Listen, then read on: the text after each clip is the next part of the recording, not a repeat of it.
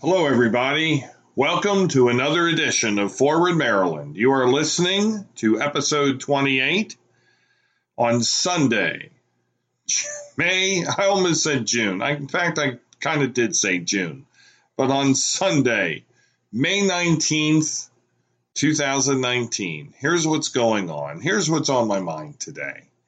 The curious case of Peter Franchot, the Maryland State Comptroller. Comptroller Franchot has long served in his office. He has served with distinction, and he has continued. I first became aware of Peter when he was a mild-mannered state delegate from Tacoma Park, and he was quite liberal, much to the left of myself. Very much questioning the need for Baltimore and Maryland to spend on what later became Oriole Park and M&T Bank Stadium. Very much questioning of the fiscal choices that the state of Maryland made. And, eventually, after some time in the legislature, after William Donald Schaefer chose to retire as the comptroller, who he himself succeeded another legend in Maryland state politics, Louis Goldstein, as the Maryland state comptroller. I believe at that time Louis Goldstein was the longest serving statewide elected official in the country. I want to say that record has since been broken, but I know at that time Louis had held the comptroller's office for over 40 years. I want to say 44 years. At that time he had set a record. And then here came Governor/Mayor Schaefer. And then to succeed Mr. Schaefer, in came Comptroller Franchot. And people wondered what sort of comptroller they were going to get in this very liberal Montgomery County legislator. And what they've gotten has been somebody who is very much a progressive populist, who has revealed himself to be very pro-growth, very pro-competition, quite pro-business, just not necessarily quite pro-big business, pro-economic development, pro-economic opportunity, pro-economic fairness, many admirable qualities and things that people would want in a democratic steward of funds. But Comptroller Franchot's underwent some real assaults as of late, and especially after Larry Hogan got elected governor of Maryland, and the comptroller, the governor, and the state treasurer, Ms. Nancy Kopp, sit as the State Board of Public Works. And what's a shame is that, Comptroller Franchot agrees with Governor Hogan on many things that come before the State Board of Public Works. But, the fact of the matter is these are not left or right things. These are not Democrat or Republican things. These are things that make sense to create a pro-growth, pro-competition, pro-small business culture in the state of Maryland, pro-entrepreneurship, pro-innovation. Maryland still has a long way to go to be as pro-innovation and as pro-entrepreneurship and pro-small business as it could be, even by progressive standards. But because Comptroller Franchot chooses to agree with the governor, and, I will admit there are some times that I think that the comptroller could certainly stand to go the other way on things.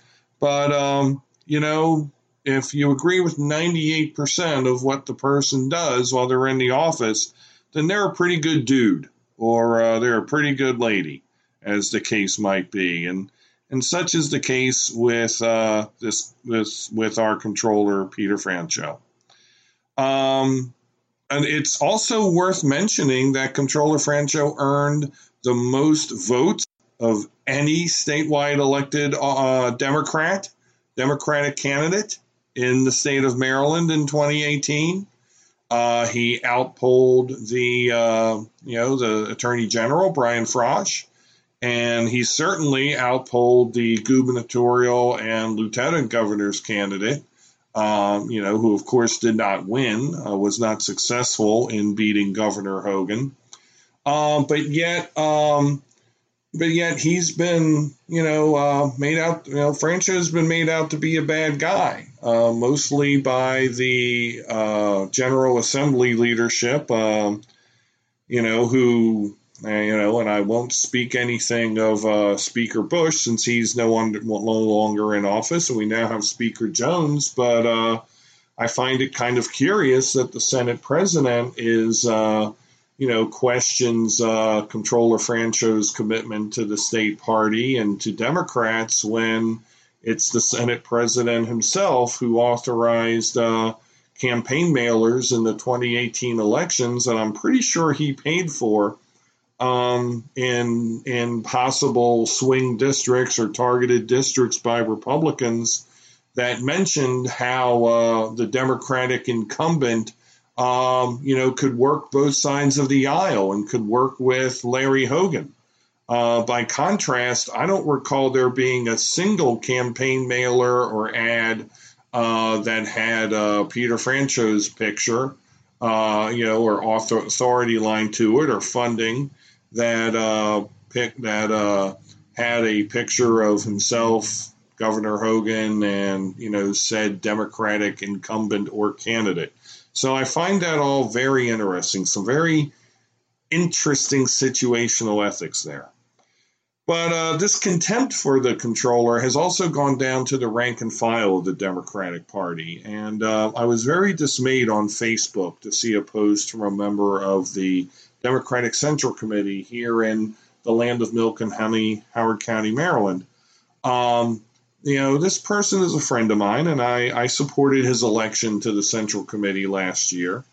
Little background, the governor, as did Comptroller Francho, can't remember if Comptroller Schaefer did this, but Comptroller Francho has done what Comptroller Goldstein did for many years, and he hands out coins. And his coins are nice. Louis' coins were plastic. Peter's coins are metal. And they say, God bless, and Peter's or Louis' coins say, God bless you all real good on it. And Peter's coins, are very nice. They're metal. They're heavy. They're enamel. And they say Comptroller of Maryland. They have the state flag on it. It's pretty cool. And, a local Democratic activist mentioned that she had received one of these coins, in fact, from the Attorney General, who had an extra and gave it to her. And so this member of the Central Committee said, well, this would make a good coaster or a urinal cake. Really? A urinal cake? That's ridiculous. I can even chuckle at the coaster thing. But something for people to pee on, I don't get it. And I know that this person has some issues with the comptroller, disagrees with him on some issues that are near and dear to him. But you know what? Get over it. Because, as Wiz Khalifa tells us, Peter Francho won no matter what. And he won no matter what in places where our governor and lieutenant governor candidate lost no matter what. So I find this a little bit ridiculous, and I think it ought to stop. There is a spectrum of belief and a spectrum of ideology in the Democratic Party. That's what makes us different than the Republicans. That's what makes us stronger than the Republicans is our diversity. Unity through diversity. Look at how Republicans are falling in lockstep behind Donald Trump. There's no room for a Hogan Republican, although Hogan's too stupid enough to understand it.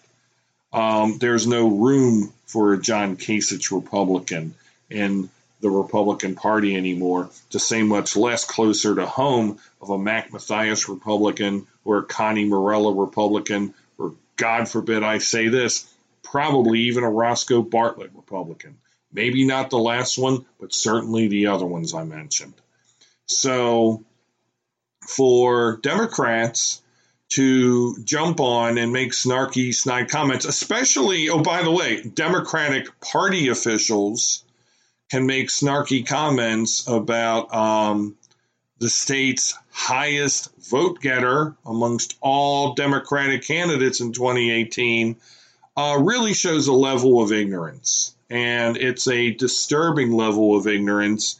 And I hope it's not indicative of the beliefs of the upper echelons of the Democratic Party and of the Democratic establishment.